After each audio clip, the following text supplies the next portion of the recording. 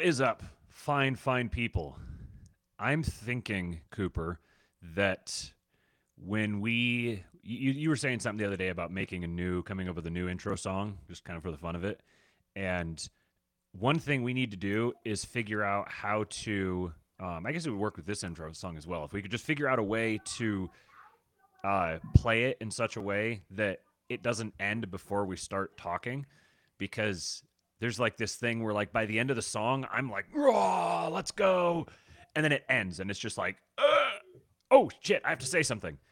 So like if we could talk over the last like 20 seconds of it as it faded out, that would be awesome.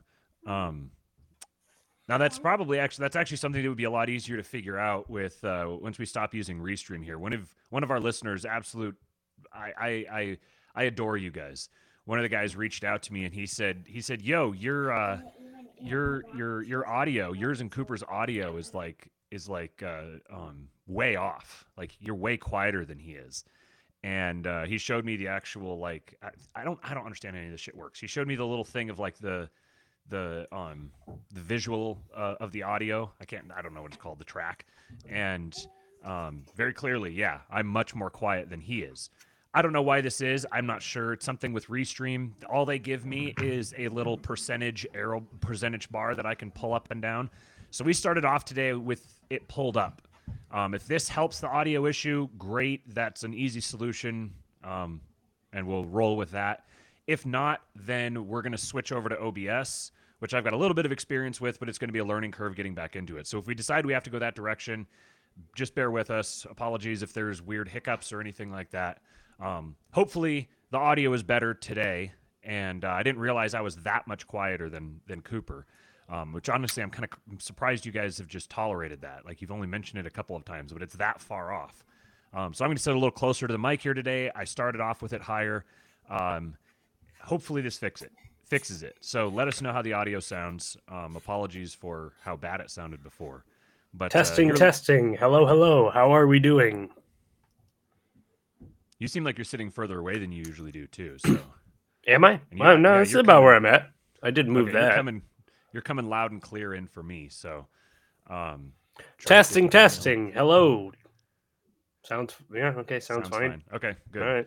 Trey Daniel says the song isn't bad, but it would also be cool to have some B-roll in the intro. Yeah, that would be cool. It would be cool to have some B-roll in the intro. I have no idea how to add B-roll to the intro. I know that I could figure out how to add B-roll to the intro and do all that, but I have no.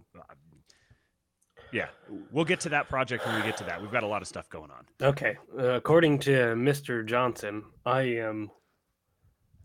am louder, definitely louder, and especially when I get excited and get all close to my mic. So right. Here, I'll just turn down my gain a bit. I turned mine up a little. How about that, people? Better, noticeably worse? Higher. Okay, where we at? How we doing? All right, better. Let's talk. Yeah, how do we sound compared to each other? Check. Do I need to turn down the gain more? Let's just do this now. Let's do it once. Right. Get it over with. Just get it over with, yeah. And then just preserve whatever settings we have. Better. Okay, good. Okay. Let me see what percentage I'm on right now. I'm on 131. So I have to turn it up to 131, whatever that means. This number means nothing to me. It's just higher than 100. So I assume it means louder. Okay, so I put my gain dial at about 10 o'clock. Okay, I'll remember that, 10 o'clock. So when I get all excited and get close to my mic, is it now blowing your speakers, guys? Yeah, I would rather us be too loud. Like if we're, because we're going to get excited. I'd rather us be too loud. If we get quiet, you can turn us up. That's easy, but you can, like, you only hit a certain point, and then, if you're too loud, then it's like, ah. So, Buck says, tells Cooper, don't try to deep throat the mic. Yeah, Cooper. Don't tell me what to do. Well, he is your dad, after all. He was an absent father. There's a lot of resentment. He was off dating Tommy's wife, is what I've heard. He was stealing her from me. Apparently, this is what how I've been informed. So he's that guy. 5 minutes in, 6 minutes in. Welcome, guys. This is King Pilled. That's Cooper. This is Matt. We're the numbers are kind of starting to pick up again here, so we're getting new people coming in. So I figure we're not just preaching to the choir all the time anymore. So we got to kind of go through the housekeeping stuff more often. So if this is your first time watching, welcome. thank you. We've got a pretty unique perspective, I think, on a lot of this stuff that we've been talking about, and we've got a lot of plans. We're working on a bunch of stuff behind the scenes, developing a network, coming up with some ideas, and it's taking us time because all of us who are doing this are all busy. Like we're all doing this as a side project, so it just takes time to get a lot of this stuff done. But I think you guys are really going to like where this is going and some of the opportunities that are ahead of us, opportunities for you guys to get involved. And because we have visions to really build something, and we don't just want to, we need to build it with you guys. We need your guys' help to make this sort of thing, to make happen the sorts of plans that we want to make happen.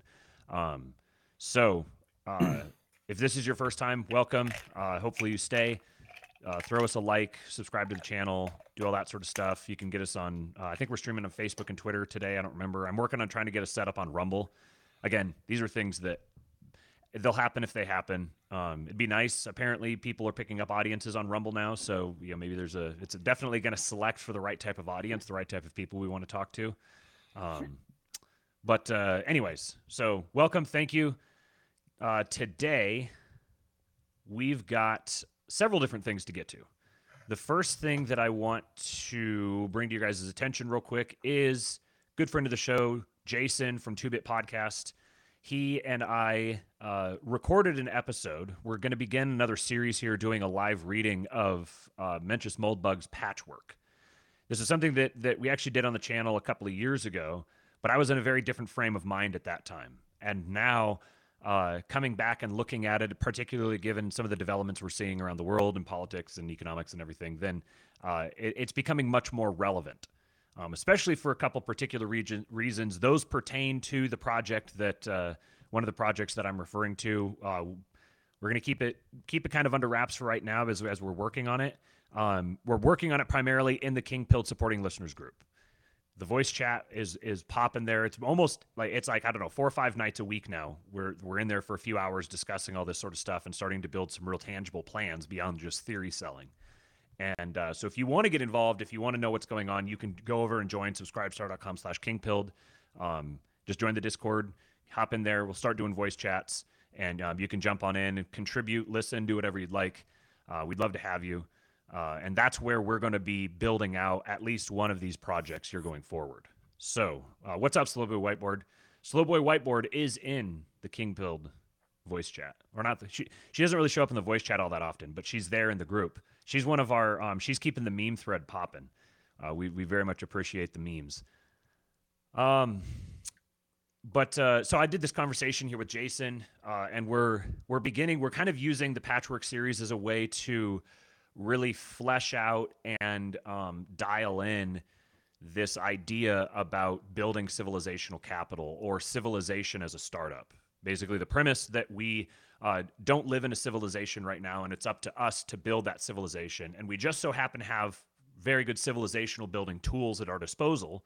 It's just a matter of both learning how to use them and then learning what to use them toward, what direction to go with them. So that's one of the things we're beginning to touch on in this series. It's not available on the 2-Bit podcast feed or YouTube channel. Jason is putting these on his Substack. So go subscribe to his Substack. It's 2bitpodcast.substack.com. That's the number 2BIT podcast.substack.com. Go give him a subscription over there, and you can listen to this episode here. We have a video there. You can watch it as well. And then he says he's going to be doing some writing on the Substack now, starting to flesh out some of these ideas, the Vengeful Sun idea, the civilizational capital idea. These are all going to be.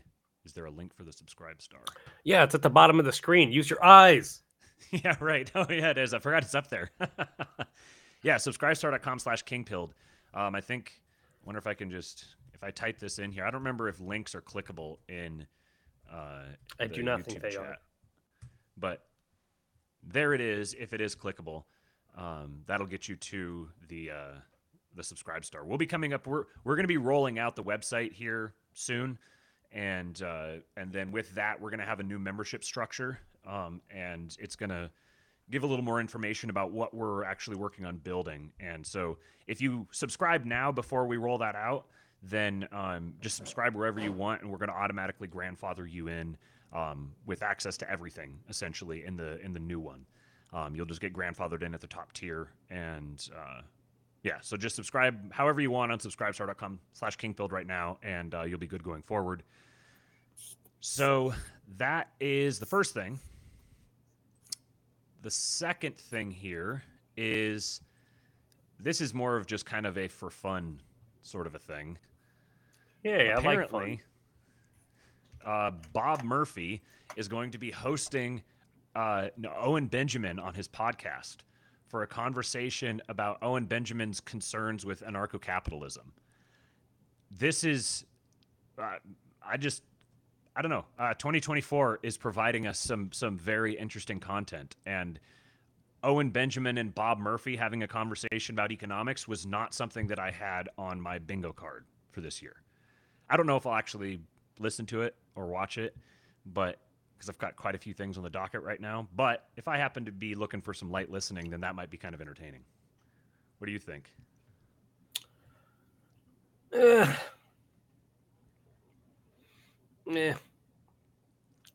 I guess it depends what you got. Nothing better to do?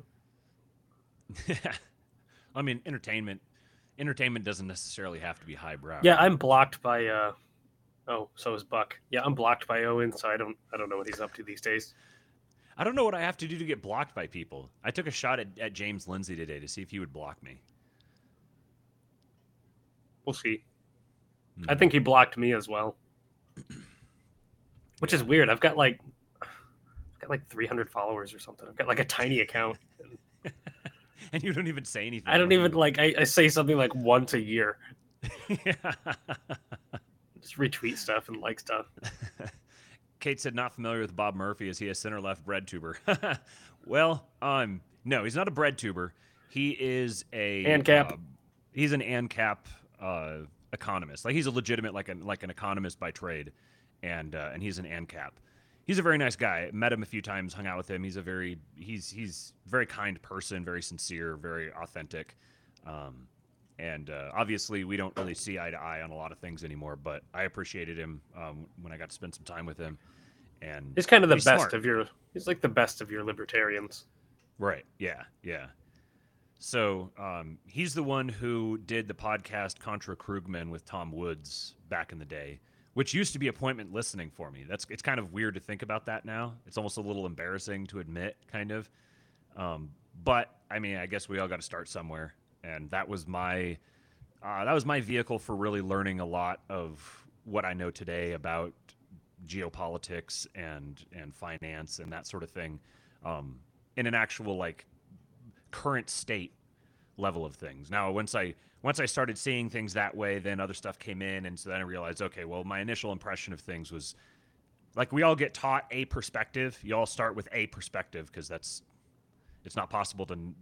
If you're going to learn something, you're naturally learning someone's perspective. But then it's like once you learn that, then you start applying it and seeing what sort of results you get. And if the results aren't matching up with what you're seeing, if the results aren't matching up with the premises, then maybe you need to upgrade the operating system. Apparently, Colin Rock is the one responsible for the Owen Jim Bob fiasco that we got wrapped up in. Oh, you're the one we blame. Yeah. Colin Rock was the one who was just asking to get in the Discord. So if he winds up in there, then we need to like mass bully him. We've got to haze him. Haze him for putting us through that. That was our one foray into internet theology discourse. Yeah, right. We dipped our toe in and jumped right out real quick. Yeah, we're good. Kate says Daily Wire was her first avenue, so we have to start somewhere. Right. Yeah. Just... Louder with Crowder, Daily Wire. That was my. What is your path? What was your path of like red pilling? Let's see. Take us back to the beginning and walk us through. So, I grew up like kind of generic, sort of like idealistic neocon, kind of like the just sort of mainstream conservative for the 90s and 2000s. And then I don't remember exactly. Ron Paul got on my radar through my dad, who was like a subscriber to Gary North. And so there was kind of, I was coming at libertarianism very much from the quote unquote right wing angle of it. And then in college, I got real wrapped up about the student loan thing because I realized how much of it was a racket.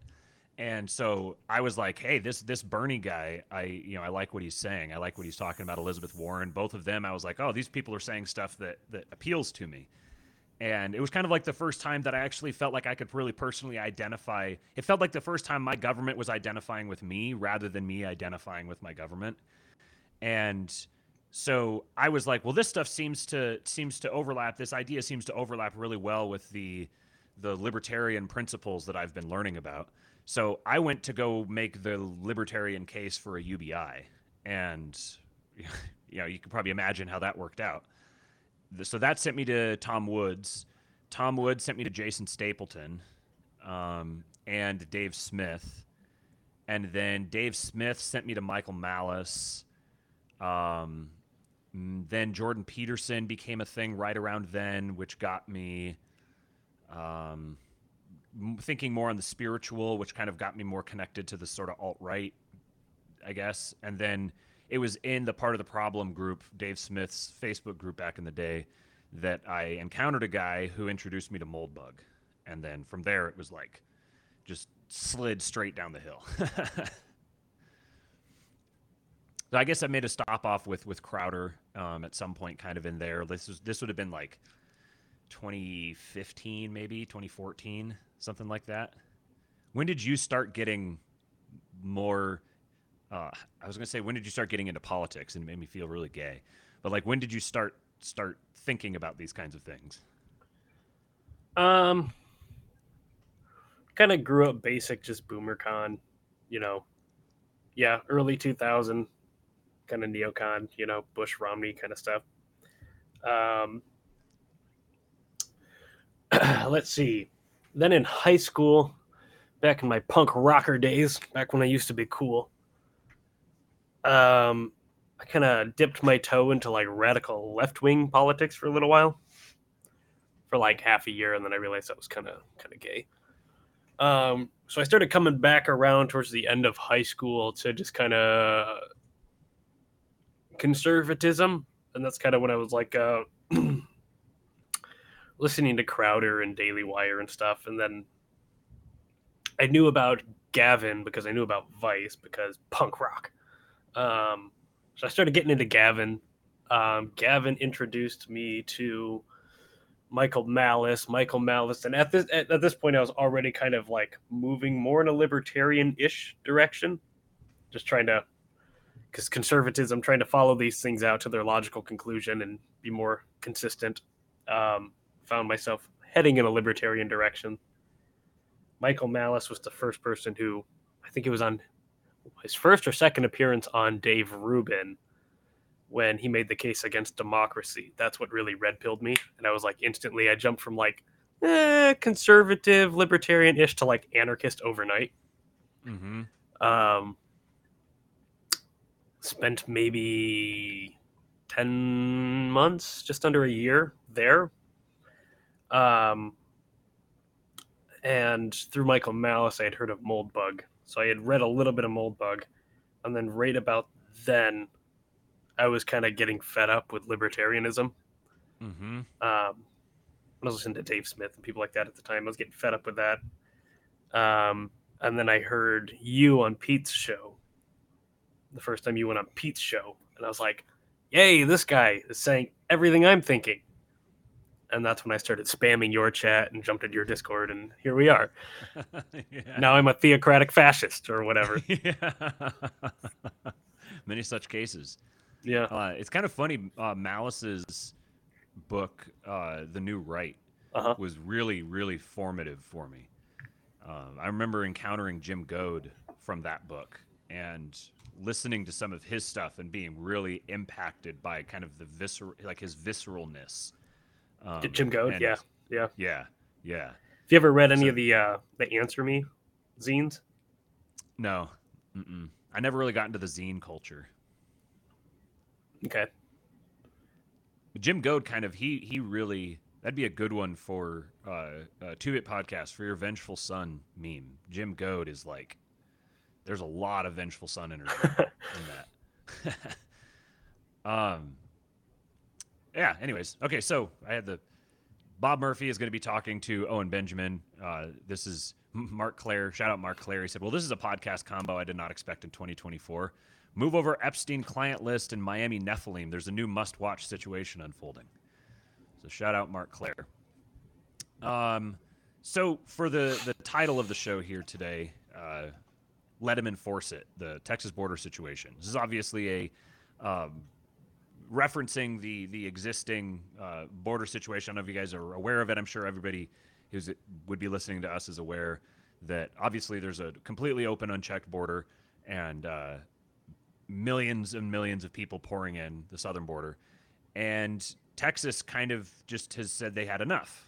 And so they actually brought in the Texas National Guard and kicked out the feds. And actually, I think I pulled up oh yeah, here's just as a kind of a timeline for what happened, just to make sure everybody's completely up to speed. Because I don't really know to what extent you guys are like my milieu is people who spend a lot of time on Twitter, and so we're kind of constantly tapped into all the ongoing narratives and there's like a stream of different narratives and stuff that we're aware of. But I don't know everyone who's listening. I don't know how much you guys are completely tuned into this sort of thing. So if I'm just going over stuff that you're already aware, let me know, and then we can just jump straight to we don't have to go through the basics. But in recent weeks, Shelby Park and Eagle Pass has become the center of a standoff between Texas and the federal government over immigration enforcement. Most recently, Governor Greg Abbott has ramped up border enforcement around the 47-acre park by surrounding the perimeter by razor wire and limiting access to the city park. And a spokesman for Abbott said the Biden administration has repeatedly cut wire that Texas installed to stop illegal crossings, opening the floodgates to illegal immigrants. The absence of razor wire and other deterrent strategies encourages migrants to make unsafe and illegal crossings between ports of entry while making the job of the Texas National Guard soldiers and DPS troops more dangerous and difficult. So since 2021, Abbott's Operation Lone Star initiative has created tension between the state and federal government. Under the operation, Abbott has deployed state troopers across the 1,200-mile Texas-Mexico border, ordered state police to arrest migrants who are suspected of trespassing, spent $11 million to install 70 rolls of concertina wire along the Rio Grande. 70,000. What did I say? 70. Oh, 70,000, yeah. And spent $1.5 billion on about a dozen miles of border walls. As migrants have attempted to get through the wire, Border Patrol has cut through parts of the barrier to assist injured people. Attorney General Ken Paxton filed a lawsuit against DHS claiming federal agents had illegally destroyed state property. A U.S. district court based in Del Rio sided with the federal government, ruling that Border Patrol agents didn't violate any laws by cutting the wire. Paxton's office appealed, and a panel of judges from the Fifth Circuit paused the ruling until the case went through the appeals process. On January 12, National Guard members blocked federal border agents from accessing the Rio Grande after 3 migrants drowned while crossing the river, and 2 others were still struggling into the water, according to a court filing by the U.S. DOJ. The state is denying the federal agency's version of events and arguing that Mexican officials had the situation under control. On Monday, the Supreme Court vacated the Fifth Circuit's order after the Biden administration sent a cease and desist letter to Paxton for blocking federal access to the border. Chief Justice John Roberts and Justice Amy Coney Barrett joined the court's 3 liberal justices in Wait a minute. issuing the Hold order. On. 1.5 billion for 12 miles of border wall, and there's 1,200? Yeah. What? Yeah. That's I don't know if part of this has to do with a state level agency not being able to basically get the same deal, or having prices artificially jacked on them to make it more difficult. I'm not sure exactly why it's costing that much. Because I know the plan for the border wall that Trump was talking about was something like $20 billion. Yeah, $20 billion. Maybe $50 billion, somewhere in there. 20 to, like, if you do that math, what is that? 1,200, 150 billion? Yeah. Yeah. So why? I don't know if that's I don't know if that's the difference between a governor building a wall and a president building a wall. The governor, like, Is there like laser beams and stuff on this wall? Why does it cost so much? Right. Someone's laundering their pension. I mean, yeah. Like, part of it is it was funny. Speaking of Bob Murphy, like, when the government does stuff, they don't do it cheap. This is part of this. Like one of the fundamental issues with our present form of government, and it just we're the ones who pay the price of it. Not to go full blown ANCAP, but I think you don't have to be an ANCAP to recognize that the existing form of government isn't sustainable, and we can't tolerate it. That's just how it is. And the question is whether it's going to burn itself out in a gigantic blaze of fire that consumes all of us, or if enough people are going to do enough things in the right ways at the right times to basically just make it end in a whimper. We should get into just kind of a quick cry. We should get into the fence building business. Yeah. Land one of these government contracts and just 200 billion? What do you think? Sure? Okay. Right. Yeah.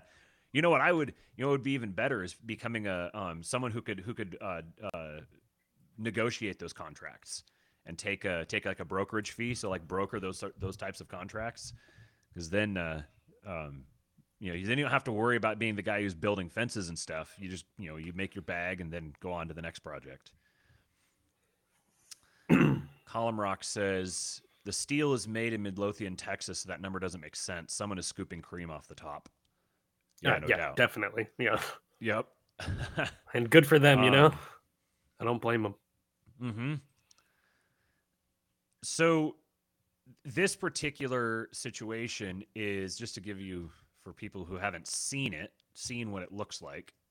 Again, I don't know how much you guys are actually closely following this, but Supreme Court has ruled 5-4 that Border Patrol agents are allowed to remove razor wire installed by Texas. And basically the premise, as I understand it, the premise of the ruling is that the federal government it's within the federal government's mandate to determine what happens on the federal government's borders, not the state. The state can't overrule the federal government with respect to the two borders that form the actual border of the United States of America.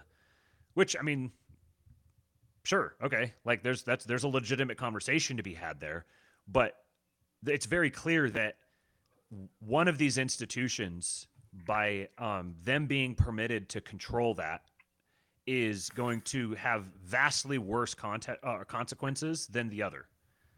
So if you have, like, this is what the federal government's doing. So there's a border wall there, and they're literally just this razor wire that's there, and they're literally lifting it up with a forklift to let them in. I mean, like, if I went to a border wall and began like cutting holes in it and like brought out a big piece of machinery and lifted the wall up and just let people come through, I would be the worst person in the country. I would be universally despised, and I would get I wouldn't just get the book thrown at me. I would get every book thrown at me. I would no longer be able to function as a human being in society. But maybe not anymore. Maybe you'd be applauded these days. Well, and see, that's the thing, is I don't think that this here is like universally despised. Radical libs see this and they're like, I'm not interested in that. If you're like a chick who lives in, you're some young college chick or whatever who's single and lives in a big city, and you're having to step over people shitting in the street when you get off work, you don't like the thought of these sorts of people flooding into your streets. This sort of policy being executed for, I think it's been something like 8 million people who came in last year. Jesus, dude. If it was more or less, that's a lot of people. Yeah, it's something like 20,000 people a day. Jeez. Yeah, this is like, everybody's talking about how great Texas is, and you got to move to Texas. I don't know, man. I'm up in Michigan. There isn't people flooding across the northern border. Yeah, no kidding. Because it was just like nothing different. There's I don't have to worry about that. There's an interesting. What was I going to say here? So you got this dynamic. You got the people flooding across the border. So 8 million people who are being flooded across, and what I think it was Abbott did was started busing them to New York and dropping them off in like Manhattan. They're coming in. He's like, all right, so it's probably cheaper to do that. Bring them all in, and I think they're even flying them up there. There's people seeing and the federal government's doing this as well. The federal government is flying them out to all sorts of different places and just stashing them all across the country. And so Abbott was like, all right, well, what we're going to do is we're going to take them and put them literally in your lap. Here you go. Enjoy them. And that was one of the things that Jamie Dimon said the other day. So I think we mentioned this in the last episode, that Jamie Dimon at Davos, this is the CEO and maybe chairman of the board, I don't remember, just at least CEO of JP Morgan, said Trump was right about NATO, Trump was right about immigration, and Trump was right about the economy. And then, I don't know if it was in the same interview or further on in that interview, he said something to the effect of, with all these people coming across the border, like, we're not going to have a nation very soon. And he said, almost, I quote, all of my super liberal friends are seeing this happen and they're not happy about it. He specifically said it's his super liberal friends who are upset about this. So, and obviously there's a lot of reasons for that. There's a lot of reasons for low-income people to dislike what's happening. There's a lot of reason for high-income people to dislike what's happening. But this is one of the most universally despised practices happening currently by the Biden administration. There's probably no single issue that has a greater base of support than the idea that we shouldn't have 8 million people a year streaming across our southern border. Gee. Like 8 million people. I think that's like 15 or 16 Wyomings. It's like I'm trying to think of a city that's about that size. I think Houston might be close to that size. It's a staggering number of people. Random username says Abbott busing was more effective than the wall. Send 1 million. He's only sent a few hundred, and the blue cities are looking for fainting couches. Yeah, just keep doing it. Now, there's a couple interesting background issues that are at play here, and random username told me when I saw that this had happened. I said, okay, so this is an Andrew Jackson moment. The court has made the Chief Justice has made his ruling. Now let him enforce it. Like, this is the proper approach for Texas to take. Okay. Yeah, they said that the federal government has the right to do this. Okay. That's nice. Come enforce it. Because they would win. Texas would win that stare down.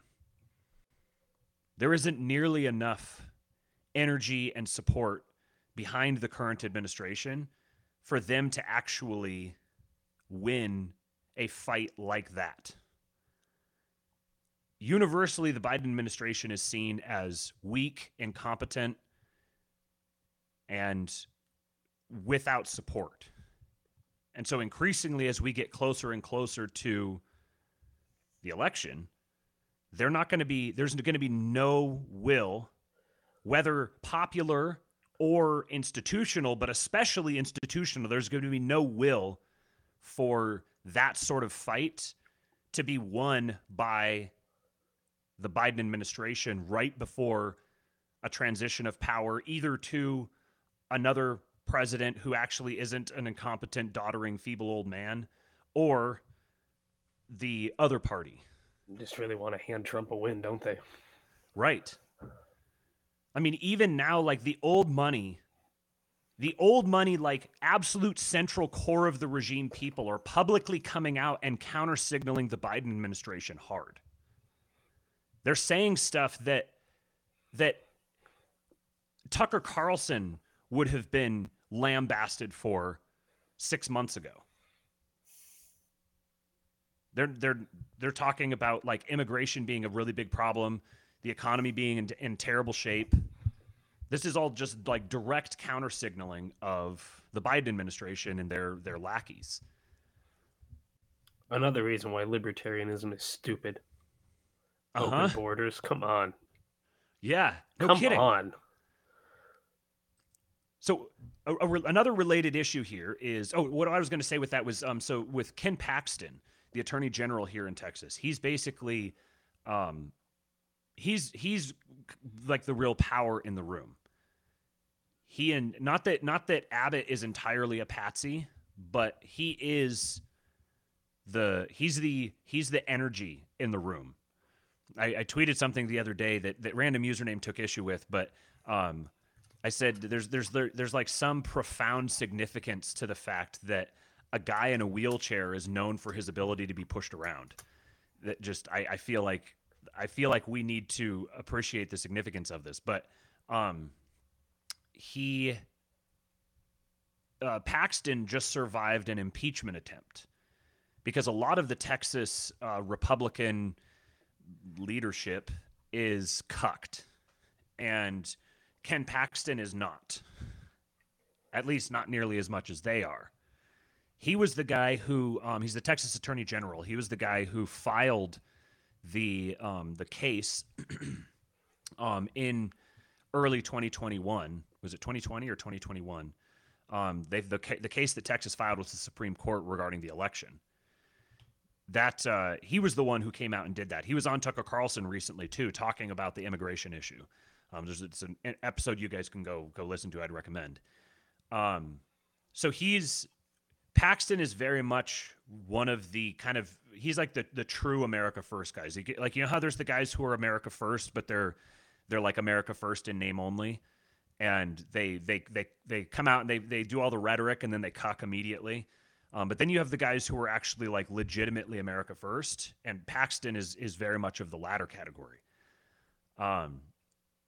So when I saw this happen, I said it's too early. There's too many variables in here to predict exactly how this is going to go. My expectation is, I think Ken Paxton's going to give the White House the double birds.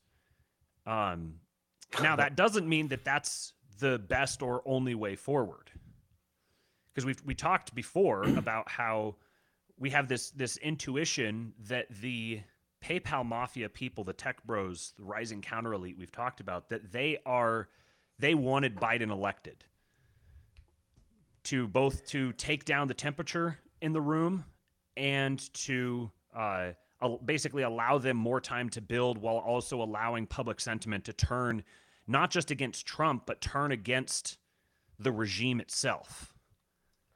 Blue North Wind says they're practically all Ninja Turtle supporters too, sadly. You know, it didn't even occur to me to start referring to them as Ninja Turtles. I can't believe I haven't thought of that. I know. That's brilliant. I saw the memes, but it didn't even click that you should start. Yeah. That should be the euphemism. That's great. Thank you, Blue North Wind. Yeah.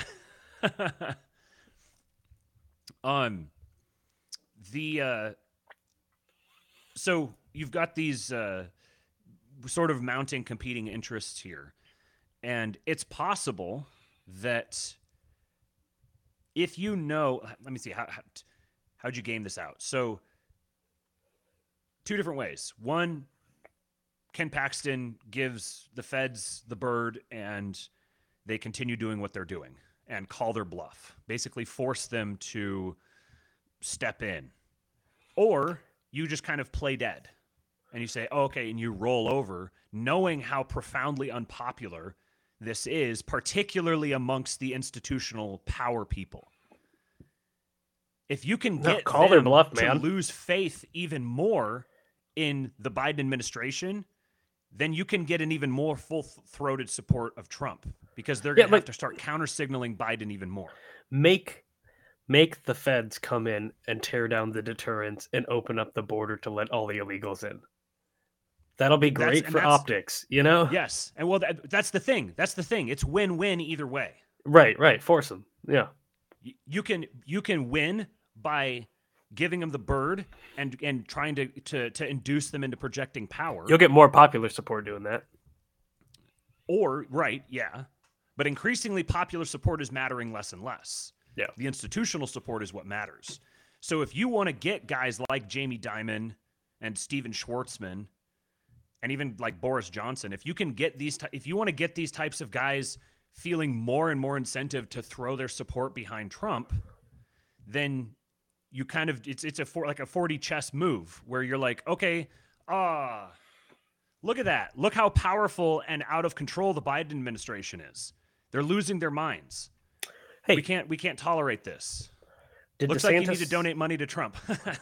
Did DeSantis officially didn't he officially end his campaign? He did. Yep. What are all the DeSantis simps? How are they reacting? They're all about some of them are, yeah. Like Bill Mitchell is losing his absolute gourd.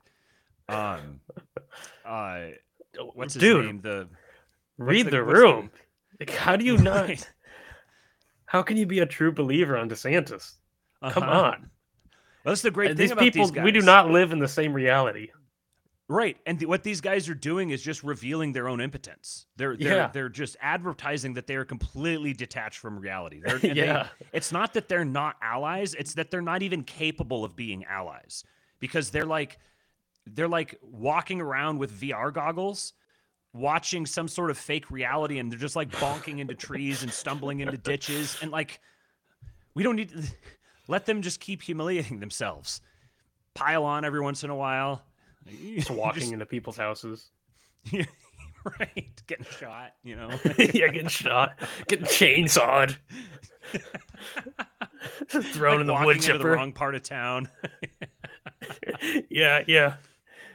Getting gutted. So Bill Mitchell is demanding DeSantis for VP or they vote for JFK. Vote for JFK?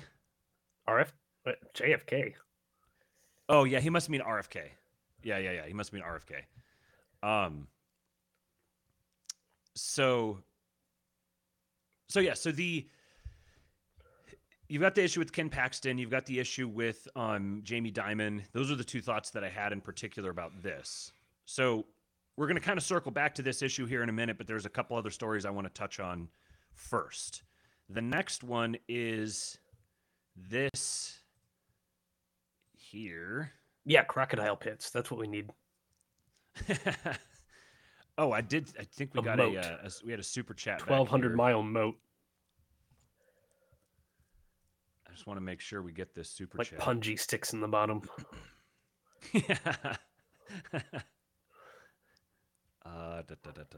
Okay, yeah, Marshall Ford. What's up, buddy? Good to see you, man. He gave us a $4.99 super chat. Very much appreciate that. Thanks, dude.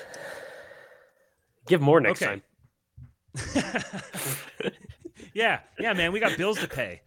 Yeah, make that $4.99 like proper. Yeah, right. How do you know if you can give I think you can give a super chat that big. Someone test the upper limits of the super chat feature. Yeah, do us a favor. The biggest one you can do. Try like I don't know, 10 grand. That might piss off some feds or something. Yeah. Yeah, I'm sure it would be capped above that because wouldn't that be just this is actually, I don't know if I want to say that out loud. That might be actionable. I'm not sure. I'll just say this way. I'm not going to say anybody's names in particular, but if you watch, apparently is the cap. 500. Oh, okay. If you watch the live chat on some of these shows, $2 from random username. It says H-1B visas to Viet Cong to build traps. Yeah, deploy them at the southern border. Get them to work.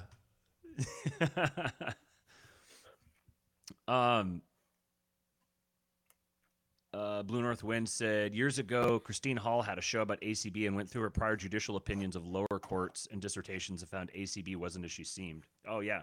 I wouldn't be surprised. I mean, nobody should be surprised that the waspy, I think she might be a Catholic, I don't remember, but personality, waspy, adoptive mother of black kids and woman is ruling that infinite illegals, Freudian slip, infinite illegals should be just allowed to just settle our country for us.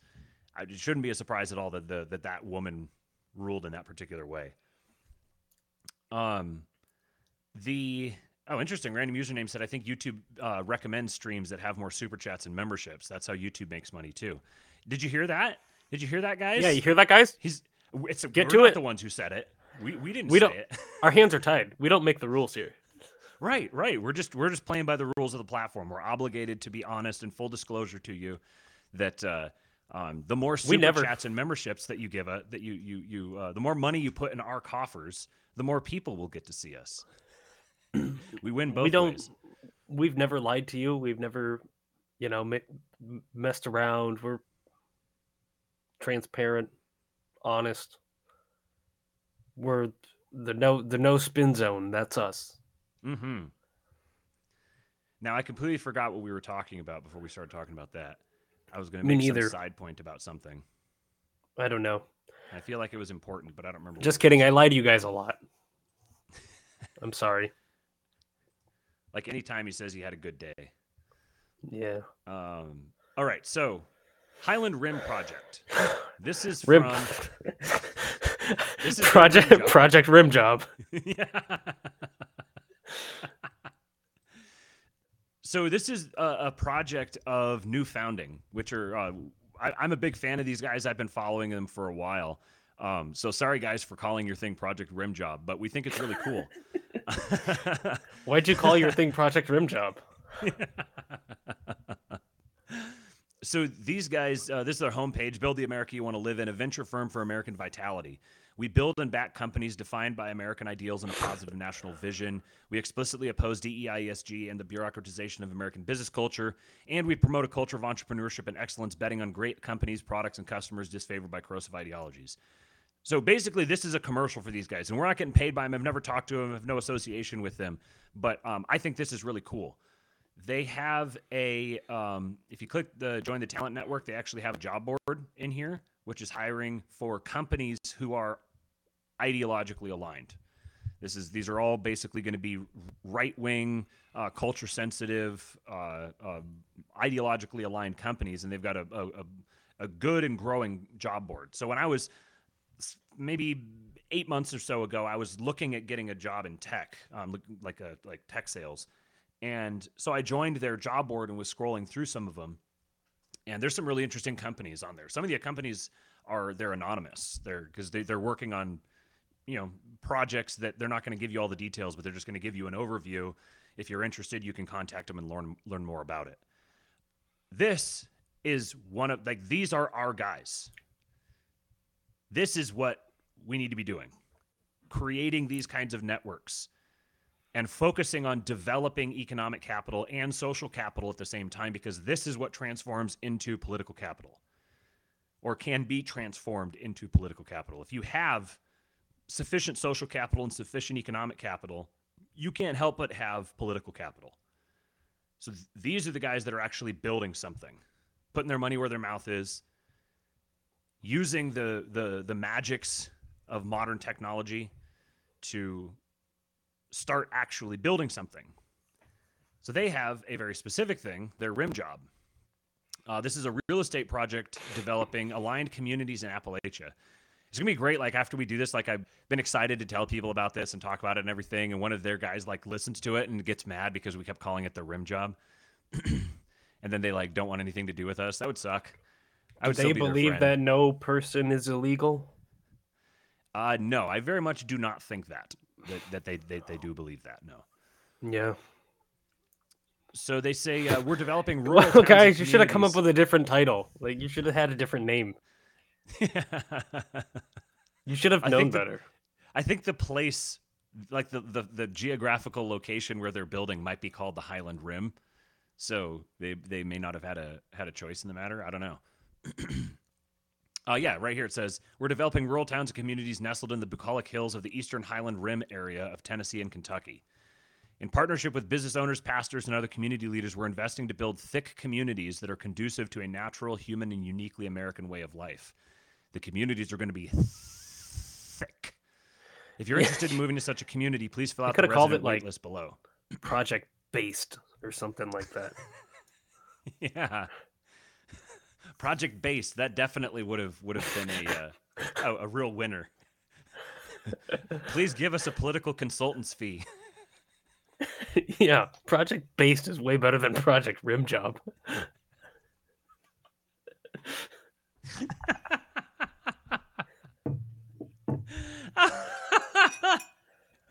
Oh man, I'm regretting tagging them in the tweet about this episode now. I do like Project Rimjob. That's pretty good though. You should have just called it Project Rimjob.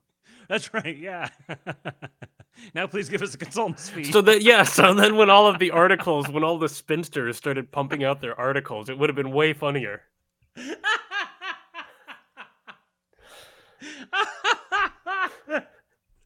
You definitely would have gotten just the type of people who you want. the people, the really serious ones. They called it Project Rimjob. Now these are my guys. Buck would have been right there. Yeah. Oh man. Kate J said, "Love new founding. I'll throw $20 a month for the land project. Imagine if all of us did this. Imagine, right?" Be right back. I'm gonna go make sure my kids aren't dead. Okay, sounds good. Cooper's being a mommy today, because mommy is out. So that's part of why we had to start late, because he had to do the mommy stuff.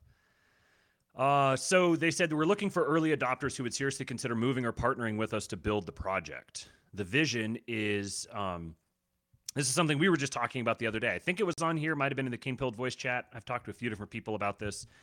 The idea that through remote work,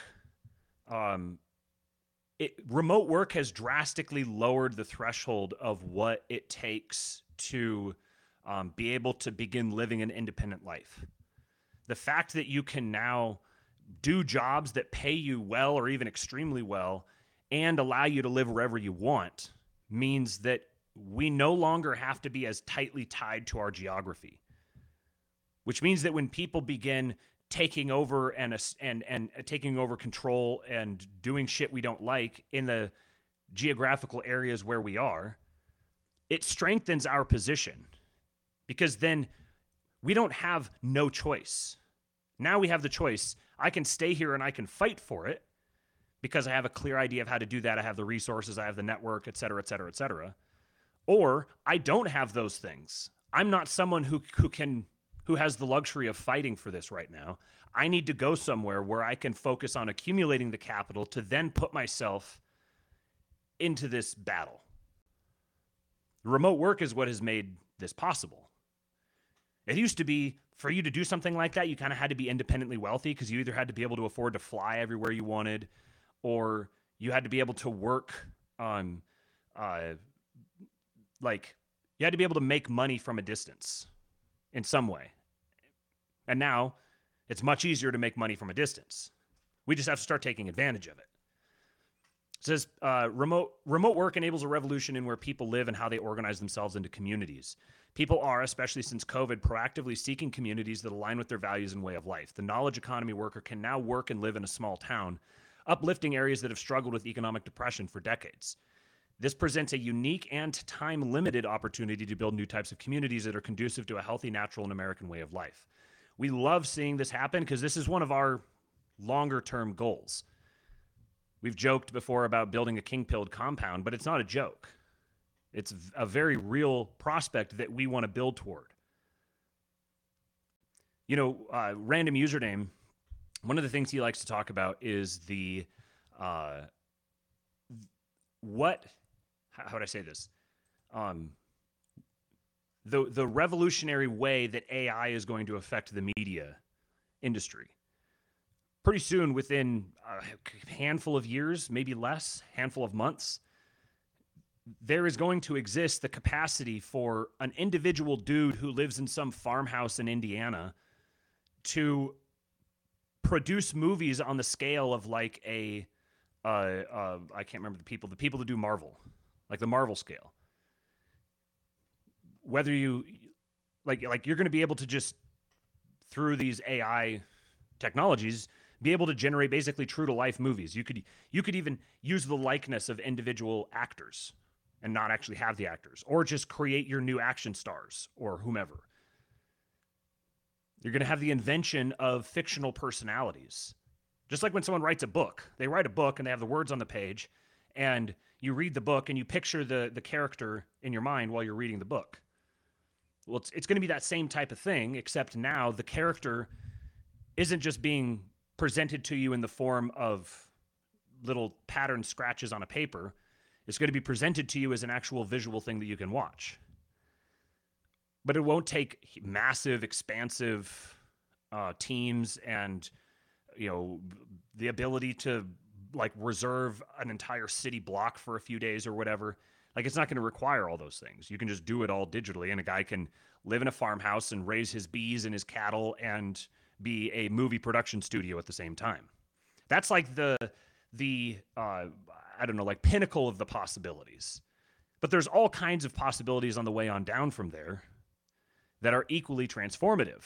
So one great opportunity, I think, is to enter into these rural communities. Look for these old industry towns that have kind of died off in the Midwest or out in the further west, Appalachia, a lot of these different places. You can actually, like say you had 50 families who were all wealthy remote workers. And by wealthy, I mean they have enough to pay for everything they need and also begin investing in other things. If you had 50 families like that, who all collectively together relocated to a town, that town could be like, I don't know, 20,000 people. And your 50 families are probably going to own that town. I'm talking like one of these old kind of dying industry towns. And you can basically go start your own agriculture, your own commercial production, like whatever. Like you can basically begin building a civilization there. This is part of this idea that Two Bit Podcast and I talked about building civilizational capital, and we're going to keep fleshing out this idea going forward. Again, go to his Substack or go to Two Bit Podcast for the bulk of that conversation. But so what these guys are doing is exactly the sort of thing that we would like to do eventually long term. And the more people that do this, the better. That's one of the great things about this sort of an idea, is that for a time limited frame, it actually doesn't matter how many people do this. It doesn't matter how many different groups want to do something like this. You just each pick your own location. Just go form together with friends and family, whoever wants to move to that area, and go move to that area. There's how many thousands or tens of thousands of small towns around the U.S. Just, so theoretically, there's that many little like small groups like this that can go out and settle all these areas. Because I think that one of the next big sociological shifts we're going to see, we're already seeing it, and it's only going to accelerate, is all of the high value people leaving the cities and going out into rural areas. Within the next 5 to 10 years, the cities are going to be like what the Dust Bowl was like during the Great Depression. The Great Depression, you had all the agriculture that was being replaced through industrialization. So the whole industry was shifting. You had universities, you had cars, you had planes. So the cities were growing out and attracting all of the high value people there, which left the rural areas kind of desolate. We're going to get the inversion of that. All of the high value people from the cities are going to disperse out into the rural areas, and the cities are going to turn into absolute shitholes. Like, you think it's bad now, it's going to get way worse. Now, what's interesting with these guys is they got on the radar of some grumpy little libs. So I've got Joshua Abatoy here.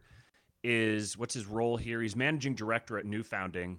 He's the executive director of American Reformer, and he's a Claremont Institute Lincoln Fellow. So he says every year Bill Gates and foreign investors quietly acquire millions of acres of American heartland. Their acquisitions go unnoticed. But when New Founding and USA Ridge announce a modest little real estate development, it's international news. Clearly, we've struck a nerve. Since announcing our new effort on January 1st, we've been totally overwhelmed with demand and signups on our waitlist. Announcement below. And they have a YouTube video here called Rural Renaissance, Building an Aligned Community in Appalachia. If you guys want to search for that, you can go watch that. It says, but then the Eye of Sauron turned our way. One of the UK's leading newspapers decided that it was imperative that their readers know all about our 7-digit investments. All hell broke loose. We even made Drudge an honor and, to be quite honest, a bucket list item for me. So I believe it was The Guardian. Here's their initial title. Revealed, far-right figures try to create white nationalist haven in Kentucky. Venture fund and real estate startup linked to far-right groups promote residential development as community for right-wingers. Dun, dun, dun. So, and then, of course, James Lindsay shit his little baby boy britches all over the whole thing. So this is the guy who wrote this article. And when I sent this picture to you earlier, Cooper, what did you say he looked like? Like if Steven Crowder ate a Tide Pod. Yeah. This guy's physiognomy does not advertise like high-level thinker, has a grasp of intuition, and anything like that. This guy is basically a grug brain, and not in a good way. His name's Jason Wilson. So he wrote this article, and I'm not going to go through and read all of these things, but they changed it from white nationalist to Christian nationalist, which he said was a wise choice on their part, legally speaking. Let me get to the thrust of their complaint about this. Basically, they don't even understand how real estate development works. And their big gripe is this here. So they say, the pricing of lots on both developments appears to lock in significant profits for the joint venture if the land sells at asking price. At the Bend development, where one half of the land's original 170-acre, $1.03 million lot will be divided into 50 small lots, the sellers will collect $2.05 million if buyers meet the asking prices currently on the website. Can you believe that? These property developers are going to make money on their investment. Can you believe it? By comparing county land records to pricing on the Ridge Runner website, The Guardian determined that while the company paid around $6,011 an acre, buyers will pay up to the equivalent of $88,500 an acre for an unimproved lot, or up to 14 times the rate HRP paid. Can you believe it? At the Long Hollow development, sellers will collect a total of at least $2.27 million. On 550 acres of land they paid $900,000 for. They paid $900,000. The grammar in this sentence is staggering. Sellers will collect a total of at least $2.27 million on 550 acres of land they paid $900,000 for 460 acres of. So they paid $900,000 for 460 acres, and they will collect a total of $2.27 million on 550 acres. Okay, anyways. So basically, the people who want to move here for this into this aligned community are going to have to pay more for the subdivided plots than the people paid for the entire lot.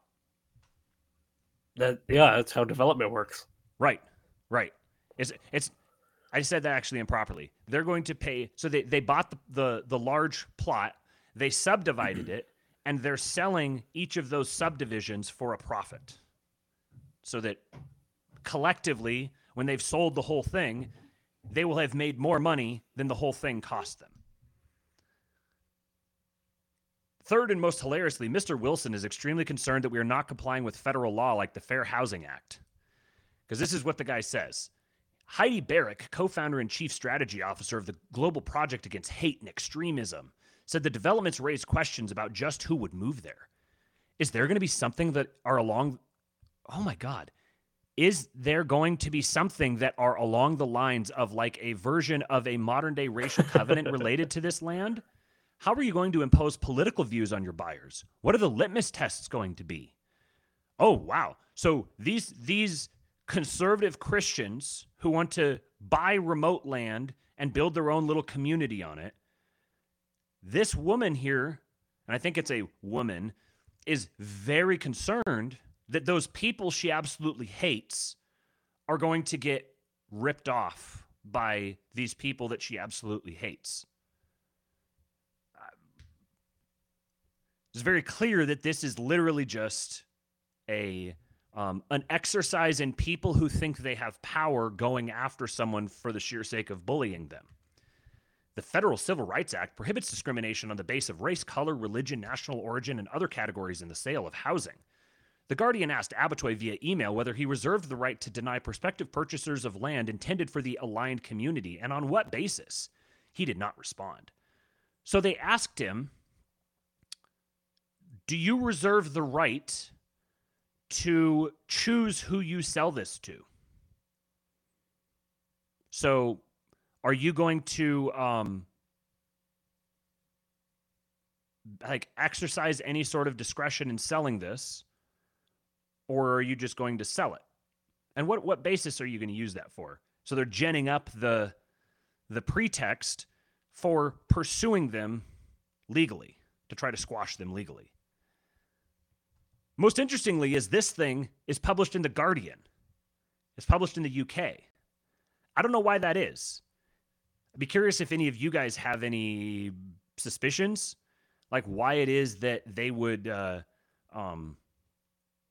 why would the UK be the first outlet that goes after them for this? I genuinely haven't the foggiest idea. It seems very odd to me. It's not even like a local organization talking about it. It's not CNN.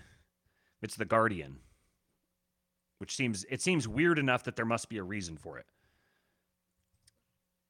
He said that he has no obligation to answer when did you stop beating your wife style questions. Now here is one of the reasons why this is a white pill. As a consequence of this whole issue, this article being written and people making a big stink about it, Barbra Streisand affected the hell out of them. Streisand affected the hell out of them. So they just got a whole bunch of free publicity. I mean, honestly, if I was starting a project like this and I wanted a bunch of free publicity, what I would probably do is I would submit an anonymous tip to some retarded lib journalist and they'd be like, oh, I got my big story. And they'd go publish the story. And everyone would go, pitchforks. And then everyone that I wanted to be aware of it would be like, oh, hey, look at that. Interesting. I want to go see what this is about. It's like the best free publicity that you can get. Barbra Streisand. Uh-huh. I'm going to start calling it the Barbra Streisand effect. Like, that's just what it's called now. Mm-hmm. So what is Trey Daniels says, the UK has a vested interest in America as a key vector of the regime. Yeah, that's true. But, why would that be the first outlet that would pick up something like this?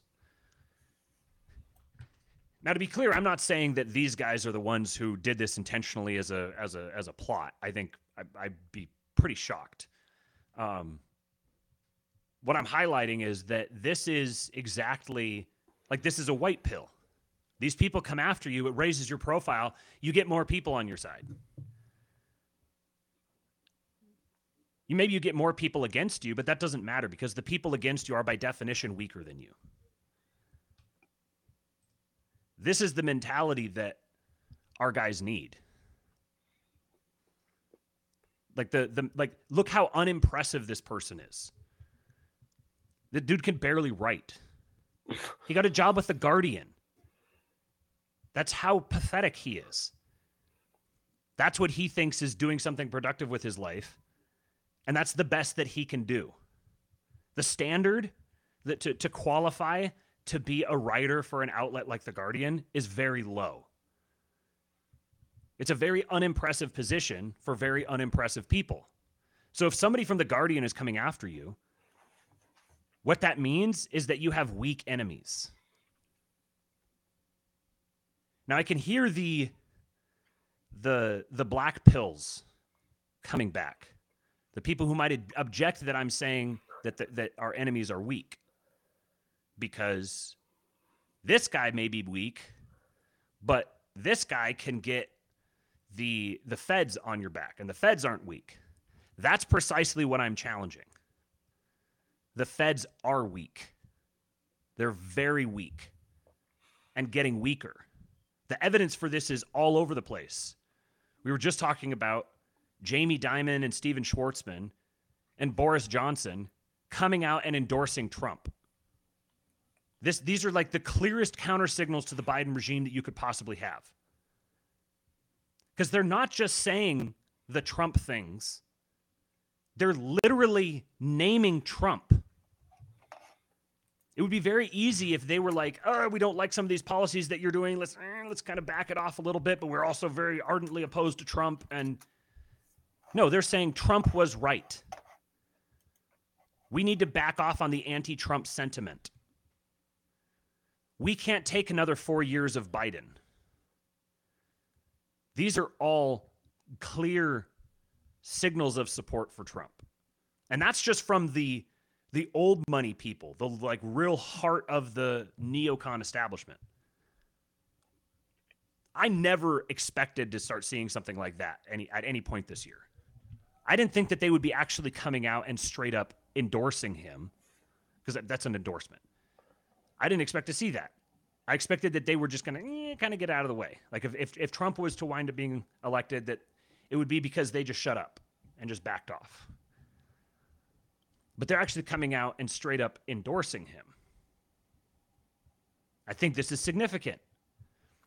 But the problem is that our guys, our circle of the internet, the people who we listen to,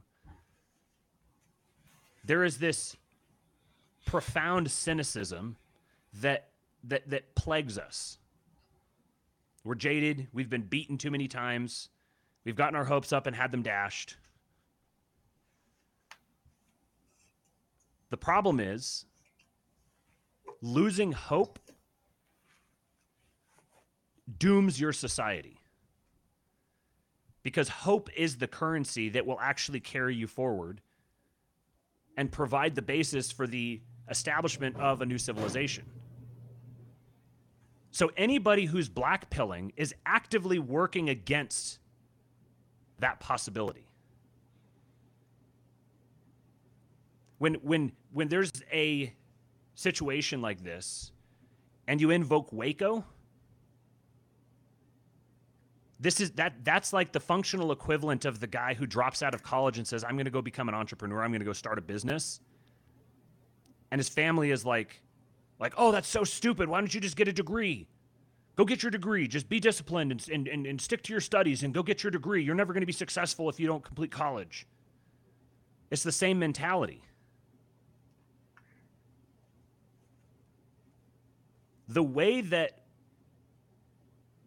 this slide into complete and total degeneracy, the way that slide will be halted and the way that we will recover our country and begin building a civilization, the only way that will happen is if young men get on board with focusing less on the hurdles in front of us and more on the things that we're going to build regardless of what the hurdles are. This is just part of being an entrepreneur in a basic sense. I mentioned before about like marrying the entrepreneur energy to the whatever right-wing dissident, whatever tribe, because that's what they're missing. I had a long conversation with someone this weekend. I don't know if you necessarily know if he wants me to say his name, so I'm not going to say it, but we talked about a lot of this stuff, about how young right-wing men are obsessed with their own demoralization. They just want to spend all of their time complaining about how bad things are, coming up with reasons why any sort of possible move forward won't be successful, won't work. Here's what that is. This is a guy who's from New Founding. For the audio people, it's a picture of Grima Wormtongue whispering in the ears of King Theoden. He's saying, do not take action. If you do it, it could be used as a trap by our enemies. This is the best fucking tweet I've seen all year. Because there were some really good ones in 2023. This is the best one so far. This is precisely it. when you see our guys building something and you immediately begin coming up with all the reasons why it's not going to work, rather than thinking of the reason why it might not work and then providing a way that you could actually overcome that. That's what the hopeful mind does. That's what the optimistic mind does. That's what the masculine mind does. The masculine mind doesn't stare at the problem. It looks beyond the problem and it looks at the solution and finds the solution. Obsessing about the problems is women's work. That's what they're there for. They're there to ensure that we see the problems. It's our responsibility to solve the problems, not bitch about them, not look at them and shrink back away from them. Our responsibility is to overcome the problems, no matter what the lot is that we've been given. If everything is arrayed against us, whoop-de-doo. We're going to win anyways. You have to internalize that mindset. That has to drive you. And a really big way to do this is to not scroll the feed and look at videos of children being abused or gangs of urban scholars pummeling one another or old ladies getting punched in nursing homes. Like, yeah, that stuff exists. If you're feeling lackadaisical and you need a kick in the pants, sure, go look at something like that. But if you find yourself just sitting there and just scrolling one video after the next and just being like, oh, yeah, man, isn't our country a pile of shit? And that's all that you do. Anytime you see someone building something, trying to make a difference, mobilizing, organizing, you just immediately autistically go into, well, here's all the reasons why that's a bad idea. Here's all the reasons why that's doomed. Then you are just a propagandist for the people you claim are your enemies. That's goonicry. That's why we invented that term. Yep. You are being a goonic when you do that. Don't do that. Take all of that energy and either invest it in yourself or invest it in your brothers. Invest it in your friends, the guys who are doing stuff. If you don't have any friends, go find some. And figure out how to make those friendships more productive. And I don't mean that necessarily in as gay of a way as it sounded. We're desperate for masculine energy that's actually creative and positive and productive. We need to build civilizational capital. We don't have a civilization. We need to build one. We need any ally that we can get. I don't give a shit what people think. I do not care what people's true beliefs are, and neither should you. Arguments over theory and belief are a peacetime exercise. They're not a wartime concern. Shut up, Siri. Bitch.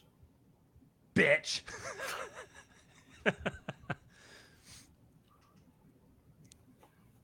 So all of that being said,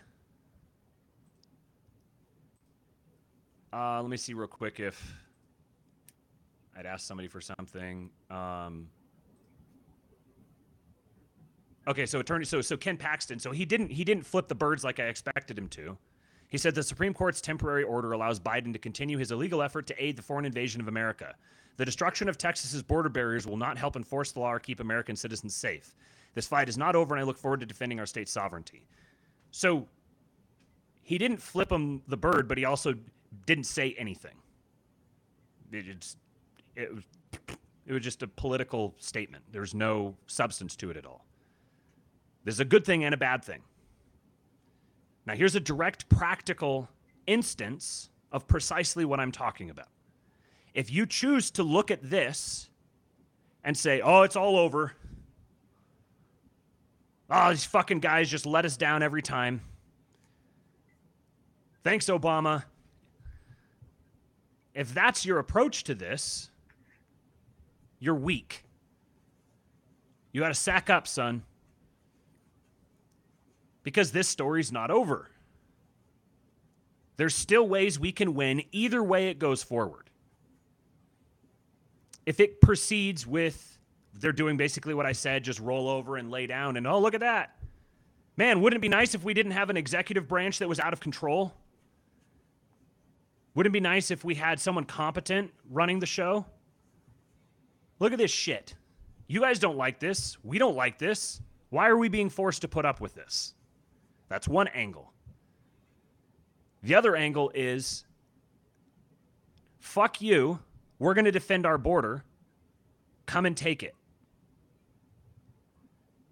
And then dare them to back down. Now, that's the far more metal way to go about it. That would be awesome. That would be cool.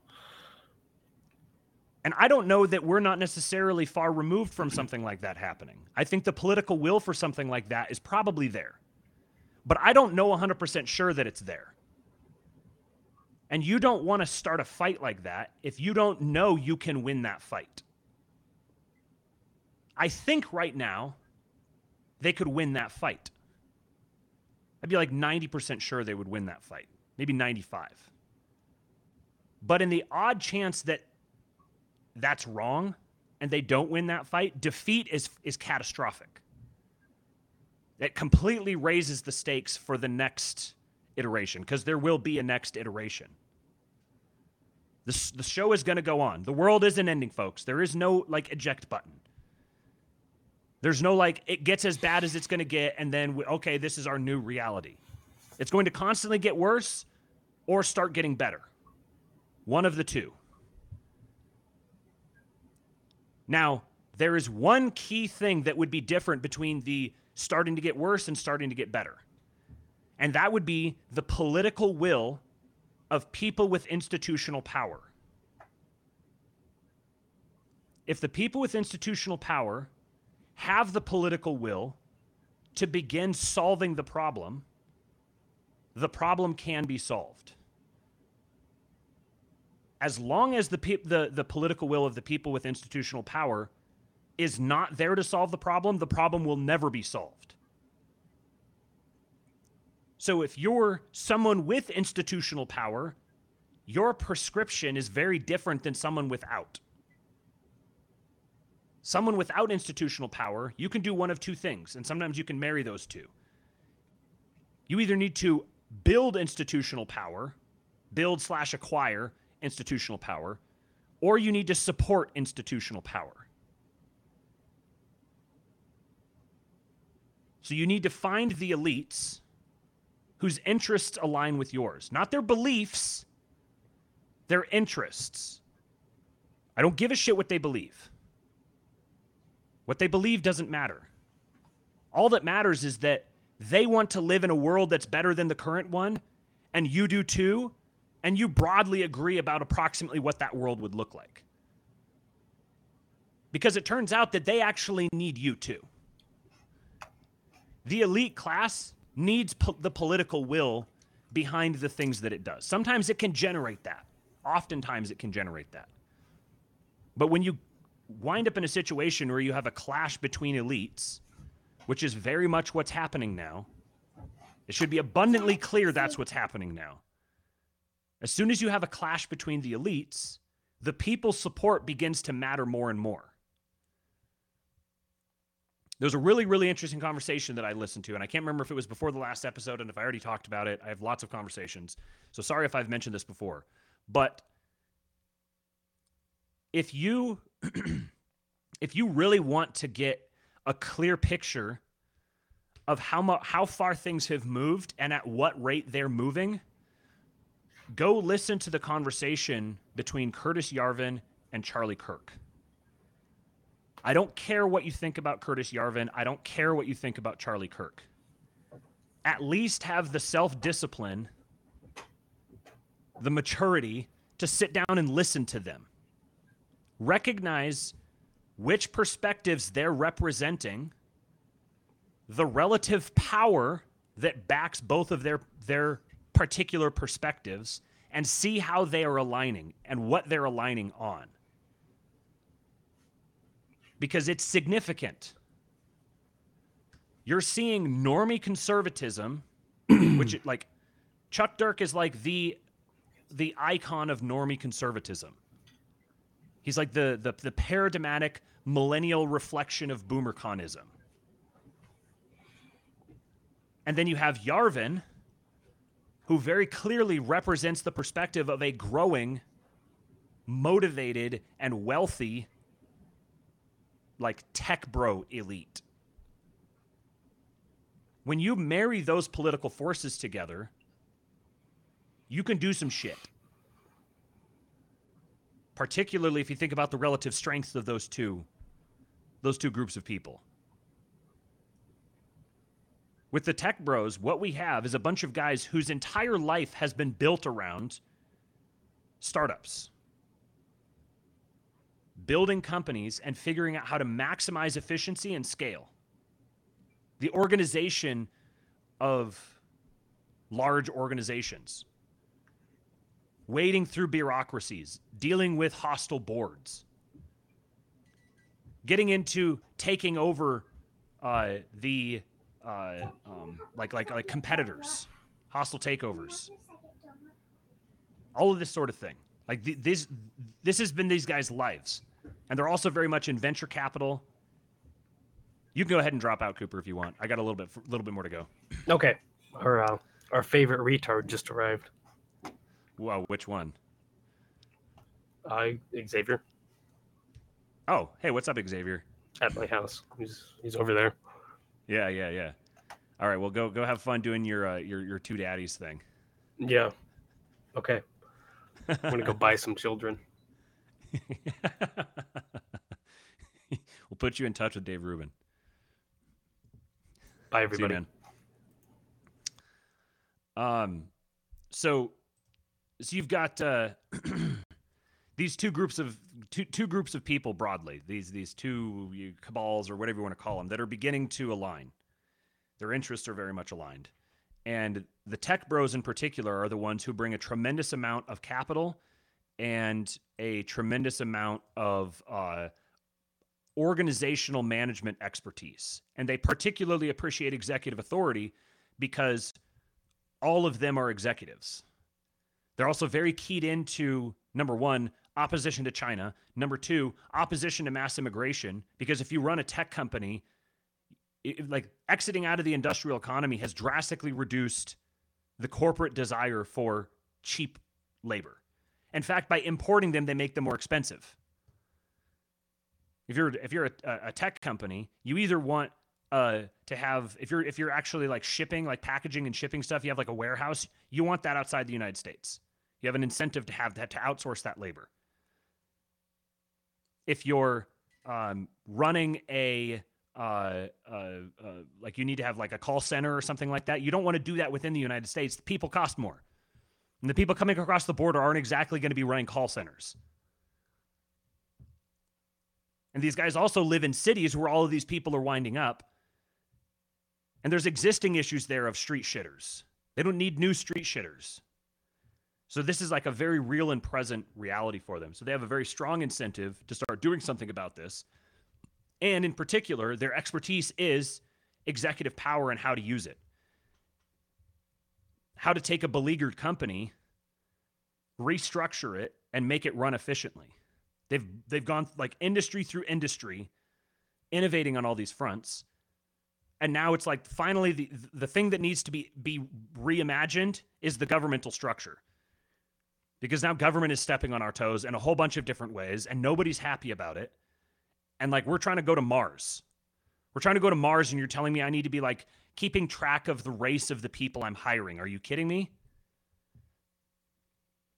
A lot of these people, for a while, the political sentiment around this was so, like this was the major thing that all the political energy was around. So counter-signaling ESG or counter-signaling DEI was not necessarily great for your career.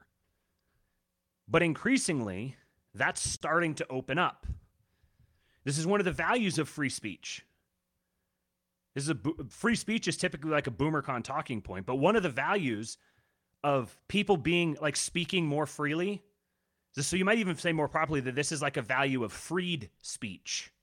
Speech that was once not free and has now been freed. Because people, as they get more and more used to hearing particular things, they kind of just care less and less about it. Like the more people say faggot, the less people care about it. They're just like, yeah, oh, whatever. Like as you go through this this sort of transition, then people care less and less about these big issues. So like they've had to go along. I mean, people have observed this, that these radical, the radical leftist ideologues have had to go through and come up with new things, generate new things to get mad about.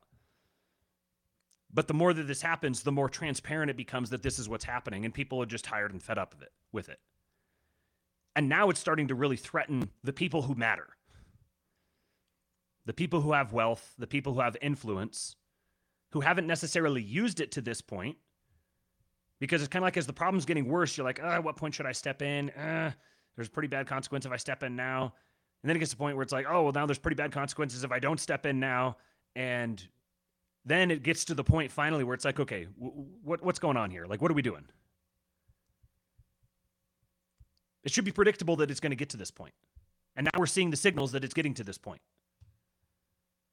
So Ken Paxton choosing to back down, and I don't even know if that's necessarily what he's going to do, but I'm assuming that's what he's going to do now based on his statement. Kind of give a nonsense statement.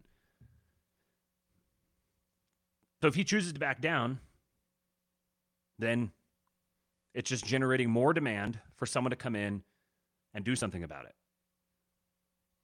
This is what's been so fascinating to me about Vivek Ramaswamy. I'm going to talk about him until people are tired of hearing about it, and then I'm going to keep talking about him. If you really want to see the impact that he has on people, I've got a couple more conversations you should go listen to. They're all going to be, for one reason or another, probably kind of like you're going to have to like stirring up your stomach a little bit to get through them. But they'll give you a really clear idea of the way that, first of all, the way that Vivek affects normies, and then the types of points that he's making and the types of things he's focused on and how gifted he is politically. The two conversations, or the two people whose conversations I'm referring to here, are David Pakman. Those are going to be the hardest. There's two conversations they had. They're each about 30 minutes, I think. So they're not, you can kind of get through them, but they're cringy. They're very cringy. They're awkward. Because David Pakman is a smarmy, slimy little ghoul. And he's doing his smarmy, slimy little ghoul thing. But it's pretty entertaining watching Vivek just like trounce him, essentially, run him around.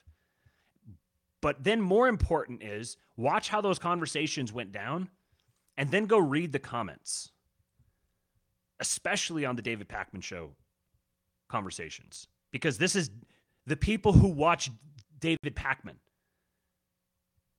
The worse your impression is of David Pakman, the more seeing comments like that should be cheering to you, because of what it signifies about the mind of increasingly the average person. The other one would be Jordan Peterson. Vivek went and had at least two long conversations with Jordan Peterson.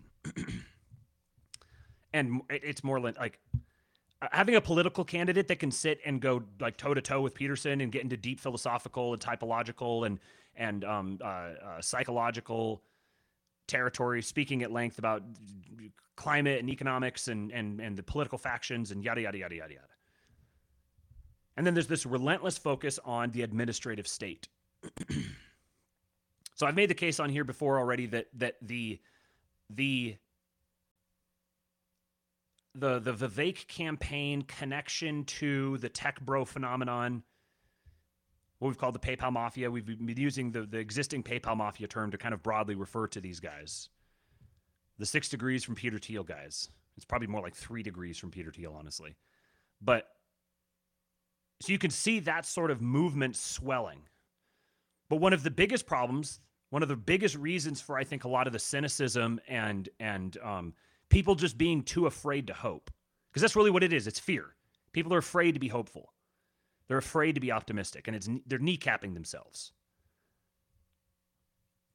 But like one of the biggest things that drive people in this direction is watching what happened to Trump.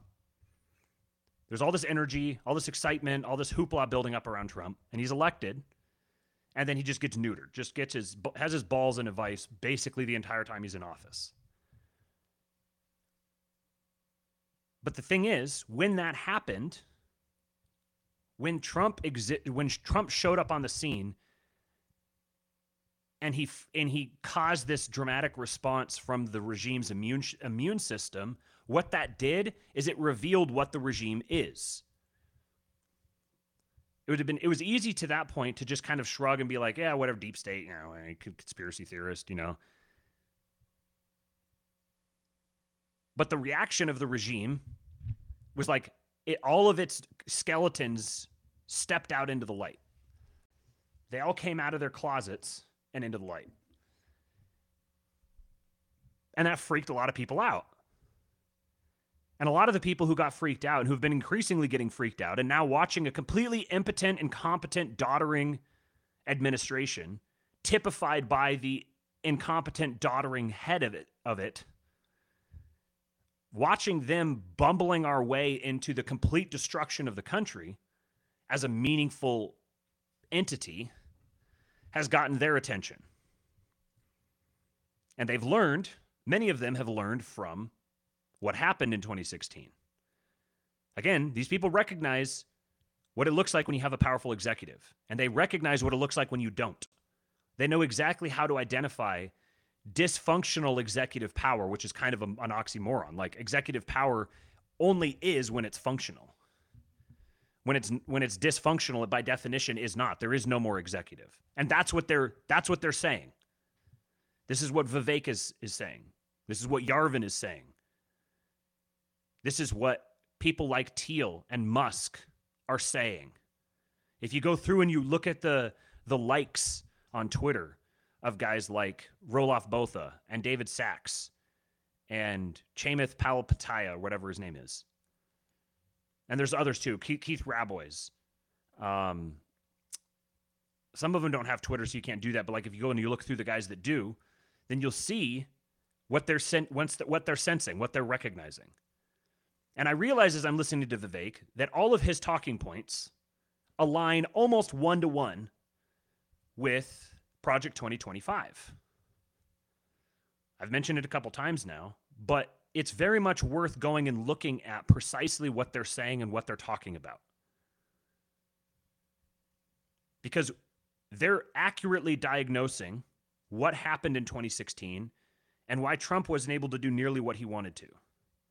They're pointing the finger directly at the administrative state. They're calling out the administrative state. Vivek calls it the horizontal managerial class.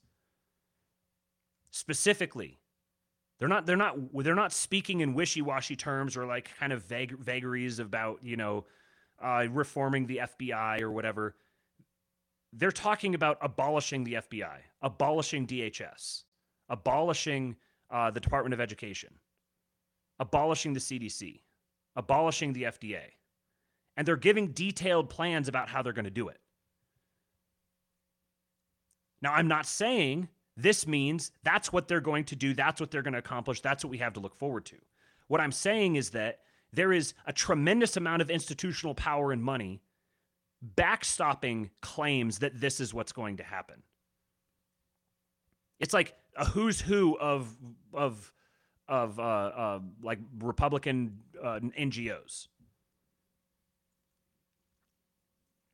Is it likely that many of them are on board with something like this because they want to be able to hamstring it? Of course, obviously, duh. So what that means is, if you don't want to cooperate with those people, then don't try to hamstring it. Start going like all over the place.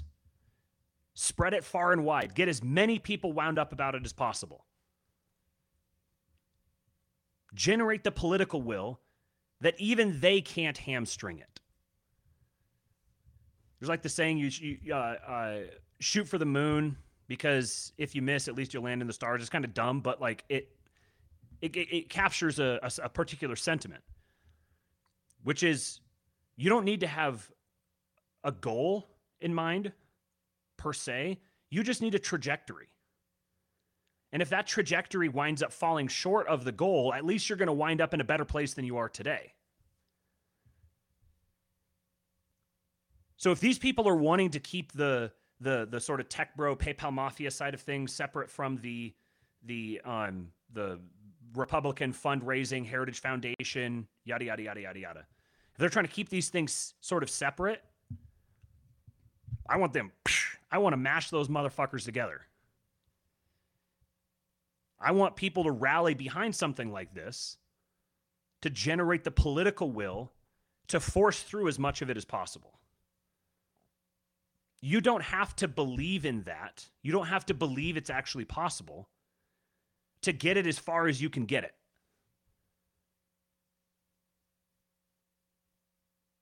And if you think it's a waste of time, the last thing you should be doing is counter-signaling it. Because counter-signaling it is quite literally actively trying to hamstring it. Like, your complaint is, oh, these are people that are trying to rally up populist sentiment to try to corner it and try to suffocate it over here. And so your response is, let's suffocate that sentiment. Do you not recognize the fundamental hypocrisy in this? I know people who are tangentially associated with some of these projects. And these are not like dyed-in-the-wool neocons. I mean, Heritage Foundation are the ones that are doing this, which is associated with Hillsdale College. This is about as good as a conservative NGO sort of thing can get. They're the ones running point on it. And just frickin' download the documents and read what they're saying. Read what they're describing. You've got some boomer rhetoric in there. Some what do you call it? Like kind of the sort of the barnstorming in literature form. But a lot of it is actually pretty much like sober, like nitty-gritty descriptions of what each office in the executive branch does. And what they are is they're united behind this novel concept that the president has absolute executive authority over the executive branch. Imagine that. Imagine having a chief executive who is in fact a chief executive. What really clicked for me when I was listening to Yarvin talking to Charlie Kirk was I hear guys talk about the Constitution. You know, it's become kind of like a really like a boomer talking point. That's like, anytime somebody says, you know, Vivek, I'll hear him say this. He'll say stuff like, you know, the Constitution is the greatest governing document that's ever been, you know, created in the 1776 era and all this stuff. I'm like, yeah, okay, whatever. Like, it's not completely clear to what extent he genuinely believes this and to what extent it's, you know, he's throwing red meat to the base. But listening to Yarvin talking to Charlie Kirk, and it clicked for me all of a sudden what Yarvin was saying. He was saying the Constitution is actually quite brilliant. We don't need to just throw it out, because that's like a big hurdle with the boomer people. Like, if you're like, hey, our political solution is we need to throw away the Constitution, like we're like 50 years away from that ever being even a viable conversation. Maybe it'll happen sooner, but it's not today. Saying we need to throw away the Constitution, I don't give a shit if it's true. I agree with it. Obviously, I agree with it. But in order for something like that to happen, you have to hit like a tipping point of people who would actually consider something like that before anything like that could ever happen. And what Yarvin is saying is you don't need to overthrow the Constitution. That's part of the brilliance in how it was written. I felt really obvious when he said this. Like, how did I not think of this before? He's saying the Constitution was written in such a way that you can be really broad in your interpretations of what's constitutional, which is like our complaint with it. Oh, that's why we think it's a weak document. But it turns out in the right circumstance, that's a great strength.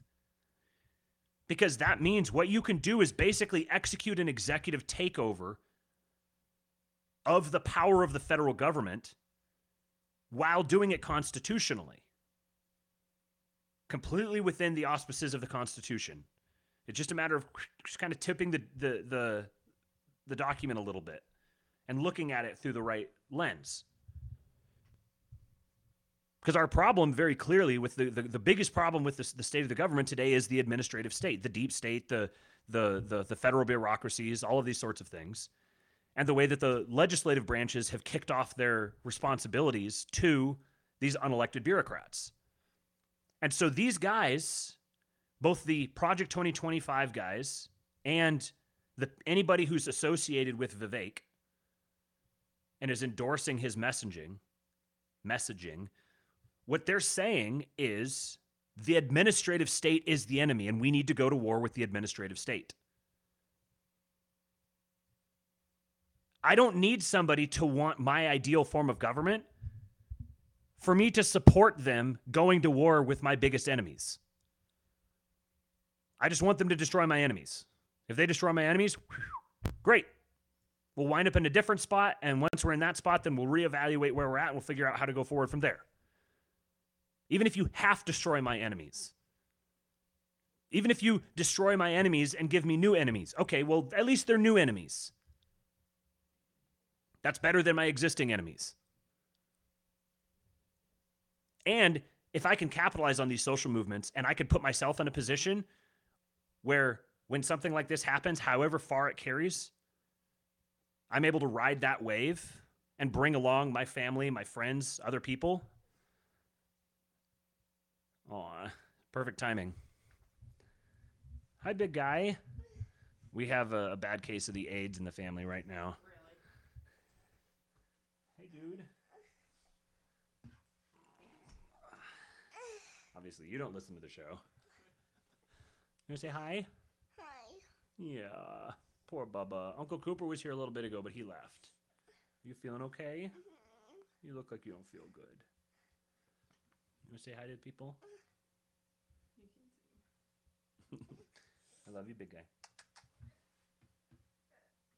Have a good sleep, okay? Go on, Pete. Aw. Eastwood, Uncle Buck says hi. You say hi to Uncle Buck? He's not here, but he just sent a message and said hi. Hi, Uncle Buck. You want to say it? Here. Hi, Uncle Buck. Say it one more time. Hi, Uncle Buck. There you go. All right, Bubba. All right. Anyways, so that's I guess that's the gist of it. Is I think there's lots of reasons to be optimistic, lots of reasons to be white-pilled, and the group of us in the King Pilled Supporting Listeners group have some projects that we are starting to work on. Like I said at the beginning of the show, you can go to Jason 2-Bit Podcast's Substack, and you can look at the conversation that he and I had about building civilizational capital, particularly in the context of live reading through Yarvin's Patchwork. We're going to be continuing to do that over the next. It'll probably take us a month or so to get through all of it, maybe a little longer. I don't know. But then we have some other projects that some Project 2025s of our own, you might say, that we're going to need help. We've got some people in there already. We've got good guys who, some of the smartest guys I know, maybe some of the smartest retards I know, are in there, and we're working on some of this stuff. And we've got some very specific, tangible plans that we're going to work on, but we're going to need help. We're going to need just other minds, other people who are capable of or interested in contributing to projects. And not just the one particular project or the one or two particular ones we're thinking about now, but going forward, we want to continue taking on group projects and figuring out ways that we can, as a group, provide value to other people and use that to build civilizational capital. If we can do that to create the social capital, to create the economic capital, that will eventually translate to political capital. How fast that happens or how much capital we wind up with is TBD. The more people we get involved, the more people who can come on board and contribute their effort, contribute whether it's time, whether it's brain power, whether it's money, whether it's other resources, expertise. We're trying to build a team here. We're trying to build our own A-team. So if you want to get involved, come join the King Pilled Discord. Go to subscribestar.com/kingpilled and sign up. Come join. There is a paywall, and the paywall is there for a reason because we believe in immigration restrictions. Good thing I added that second word on there. We believe in immigration restrictions. We don't just want anybody coming in there. We want people who are committed. We want high-value people who aren't just coming to lurk. It's okay to lurk. It's fine, but we prefer you to be involved. We prefer you to be invested. Because with the tools that are in front of us right now, with the social network that we're beginning to build out, with the expertise and the connections and the vision, there's, I don't know, the sky's the limit. There's so many different things that we can do, but we need people who recognize these realities, who see the world the way we do, and who want to contribute their efforts to helping bring about, whether it's even just the formation of a company that can perform some service and provide salaries for people, help make them mobile, generate a more thriving remote work culture that we can benefit from. Or if it's actually getting involved specifically in like political operative shit. We've got a wide range of visions. We just need people. We need more people to get involved. If you don't have the time, we'll take the money.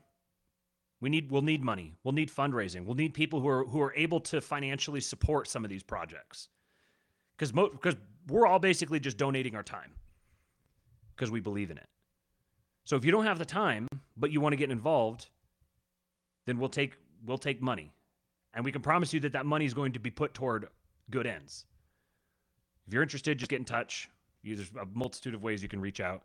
My email my email address is in the notes here on YouTube, in the show notes. You can hit me up on Twitter at RealKingPilled. I think it's the same on Instagram if that's where you prefer to be. Or you can go to subscribestar.com/kingpilled, sign up, join, come get into the King Pilled Discord, and we'll start looping you in on some of the stuff that we're working on. I'm going to be hitting up the voice chat here this evening. I just got to eat a little something as soon as I finish the show here. So any of you guys who are in the Discord voice chat, who are in the Discord right now, who are in the live chat right now, this is your warning. I'll be in there. We'll see you guys. Thanks for listening. Toodaloo.